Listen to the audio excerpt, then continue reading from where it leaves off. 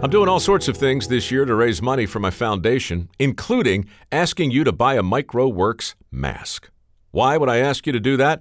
Well, mostly because all the proceeds go to fund our next round of work ethic scholarships, but also because they're incredibly soft and comfortable and perfect for walking around in these post-apocalyptic times. Some of them even have charming sentiments emblazoned upon their front. "I'm smiling under this thing" is one of the most popular, and "Safety Third" is my personal favorite.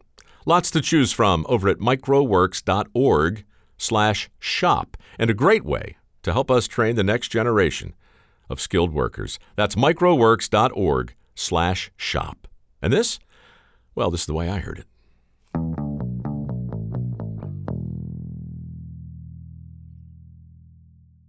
Jonathan was staring at the naked strangers gyrating on the bed in front of him. Not at them, per se, but rather through them. His mind had wandered far from the job at hand and shut out most everything around him, including the director. "The ashtray, Jonathan! The ashtray!" Jonathan snapped back to the present. The ashtray was in the wrong spot. At the beginning of the scene, it was on the bureau. Now it had somehow found its way over to the bedside table.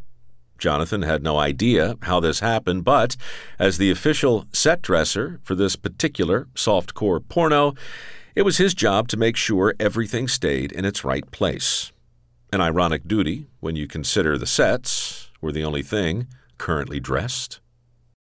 Jonathan moved the ashtray back to its proper spot. The director yelled action. The naked people commenced gyrating, and Jonathan got back to wondering if he'd ever find legitimate work in Hollywood. Things had started off promisingly enough.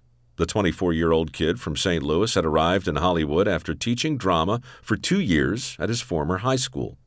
He was quickly signed by William Morris, the most prestigious talent agency in the world, and sent out on dozens of meetings and auditions. His agents were enthused. But that was 3 years ago. Now, his agents had come to the conclusion that Jonathan didn't look right. It's not that he wasn't handsome. He just didn't look like a typical 24-year-old in 1995. He looked more like a 35-year-old from 1955, like somebody's dad on Leave It to Beaver. Over and over, he heard the same thing in a slightly different way. Too seasoned, too mature, too knowing. In short, Jonathan looked too old for his age, and after 3 years of steady rejection, William Morris dropped him. Now, with another long day of rearranging ashtrays and stepping around naked strangers behind him, Jonathan was on the bus, headed back to the house he shared with 3 other actors with recurring roles in various restaurants, and considering his future.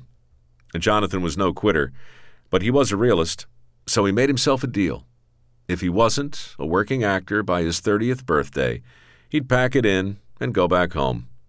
Well, that very night, things turned around. On his answering machine, a friend from New York was wondering if he'd be interested in doing a play. It was 3 a.m. on the East Coast, but Jonathan called back and screamed into the phone, "Yes, I'll do it!" He didn't even know what the play was, nor did he care. He borrowed money for the flight, spent the next 6 weeks couch surfing in Manhattan, but he didn't mind. He was finally acting, and he loved it. Back in L.A., he got a new agent and got back on the audition cycle. Still, more no's than yeses, but enough yeses to keep him in the game. A supporting role here, a bit role there. It started to add up, and by the time Jonathan turned 30, he was earning enough money in front of the camera to say goodbye to dressing sets. It would take another 6 years, though, for Jonathan's age to finally catch up to his looks. Fortunately, that happened around the same time a famous producer from The Sopranos had convinced a small cable network to greenlight a very expensive period piece that required a lead actor with a very specific look, a seasoned look, a mature look, a knowing look. His audition was videotaped in L.A. The video was sent to the producer in New York. The producer showed the tape to the network, and soon, Jonathan was once again surrounded by ashtrays and half-naked women. But this time, it was different.